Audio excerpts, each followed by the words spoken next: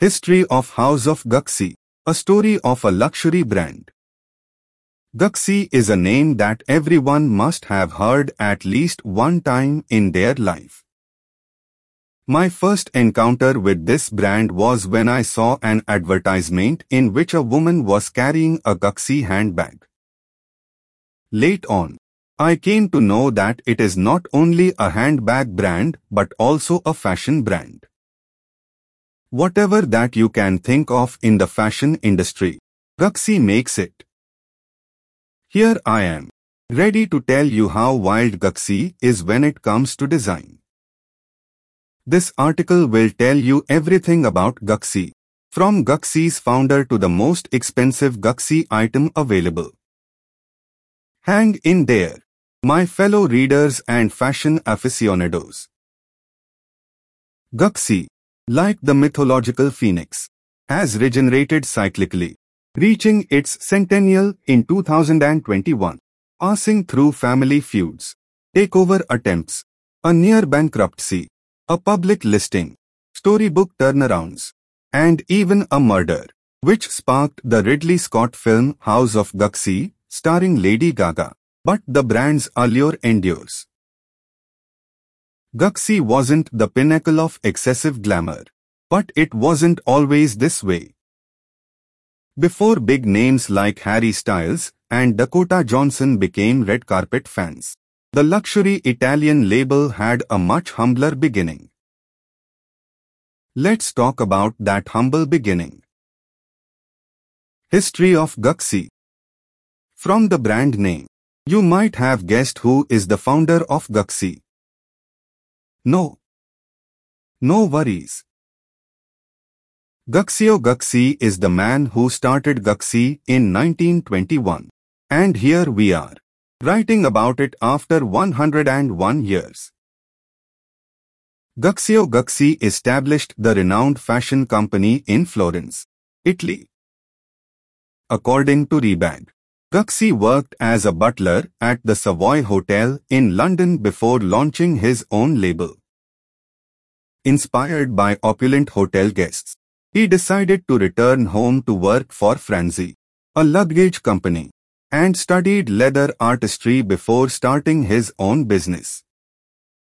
Guxi initially sold leather goods and travel items, but eventually expanded into horse-riding equipment as word of the brand managed to reach the ears and wallets of British nobles.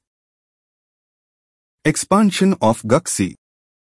Guxi's sons, Aldo, Vasco, and Rodolfo, eventually began working for the organization, and its public image grew. But, as per Women's Wear Daily, they hit a snag in 1935. Italy was subject to a League of Nations embargo. Because leather was in limited supply, the brand was compelled to use alternative materials. Guxi's now famous interlinked diamond symbol was displayed on top of a particularly woven kanpa, or hemp. Guxi and effects of WWII. When leather production resumed after WWII, Aldo Guxi designed the company's first pigskin bag. Guxi's first bamboo-handled bag in the form of a saddle is thought to have been formed around the same time as the substance became the clothing house's signature. Guxi had decided to embrace its famous green-red-green patterned detail by 1951. The 1950s were also a wonderful time for Guxi's store expansion. While there were already stores in Florence and Rome, Rodolfo Guxi expanded to Milan in 1951 prior to actually expanding to the United States 2 years later. As a tribute to Guxio Guxi's time as a porter, a Guxi store was launched at the Savoy Plaza Hotel in New York City shortly before his death in 1953. The founder of Guxi died only 15 days later, at the age of 71. Guxi and the celebrities. Guxey's sons carried on the family business in the years following the death of the man who started Guxey. Celebrities such as Elizabeth Taylor were captured on camera with bamboo-handled pouches, and the horsebit loafer, with its legendary double ring and bar, was introduced in 1953. When Jacqueline Kennedy was photographed with a Guxey bag in 1961, the fashion house changed its name to the Jackie. At the same time, it developed a logo originally used to attach bags that is still in use today. The renowned Double G, Grace Kelly, also had an impact on Guxey's designs. Rodolfo Guxey gave her a flower scarf especially designed for her when she bought a bamboo-handled pouch in 1966. The Flora print was inspired by an endorsed illustration by renowned artist Vittorio Accornero. More stores opened in the 1970s, including ones in Tokyo, Hong Kong, and New York City, and Guxey even decided to enter the beauty market with their inaugural fragrance, Guxey No. 1. Guxey family in the 80s. In 1981, Guxey hosted the first ever ready-to-wear fashion show.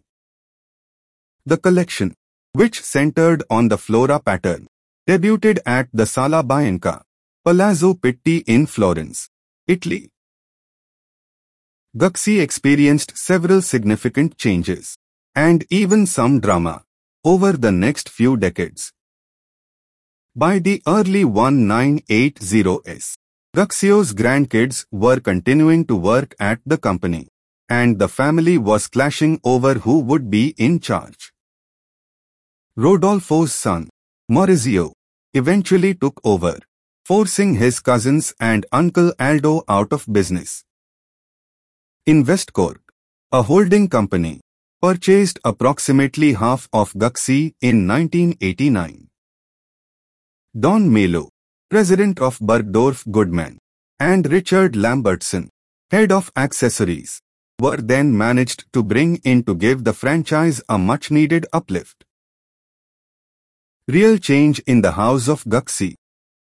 The real transformation occurred in 1990 when a brilliant young creator named Tom Ford arrived on the scene. Initially, in charge of Guxey's ready-to-wear collection, he was appointed creative director in 1994. Maurizio Guxey sold the remainder of his stocks to Investcorp during this time. He was murdered in 1995, just a few years later. Ford is still regarded as the designer who truly revitalized Guxey, integrating hypersexual design concepts and campaign visuals. His fall 1995 collection and sleek, minimalist 90s designs were huge commercial successes, and celebrities like Jennifer Lopez, Madonna, and Gwyneth Paltrow were all snapped on the red carpet wearing his pieces. The legendary Jackie bag was relaunched in 1999 with a few updates and quickly became the new must-have item that same year. The entry of the owner of Guxey. Despite opposition from Guxey's former Domenico Di Sole, LVMH gradually began buying shares of the firm in the late 1990s. However, before the company took over entirely, Pinault Printemps Redoute, or PPR, investor Francois Pinault smartly became the main investor. PPR changed its name to Kering in 2013, and Guxey is still a part of the conglomerate presently. Ford and CEO Domenico Di Sole left the company in 2004 due to contract disputes with PPR, but not before bringing Fendi's recently departed handbag designer, Frida Giannini, into the mix in the hopes of bolstering Guxey's accessories department. Following Ford's departure, John Ray took over menswear, while Alessandra Facchinetti managed womenswear. Giannini was promoted to accessories creative director, So now you know who is the owner of Guxi presently. It is Karin, and Guxi is its subsidiary. As of now, the most expensive Guxi item is the Guxi Stuart Hughes belt for the price of $250,000. Conclusion. Guxi is not just a brand that rose to the heights without any obstacles. It got engulfed in major business wars, but survived and came out like a champion. Family feuds and competitions are the reason Guxi came out strong. With that being said, we hope we were able to give you some valuable history lessons that might help you see what it takes to build a business empire. This podcast ends here. Thank you for staying tuned to our podcast channel.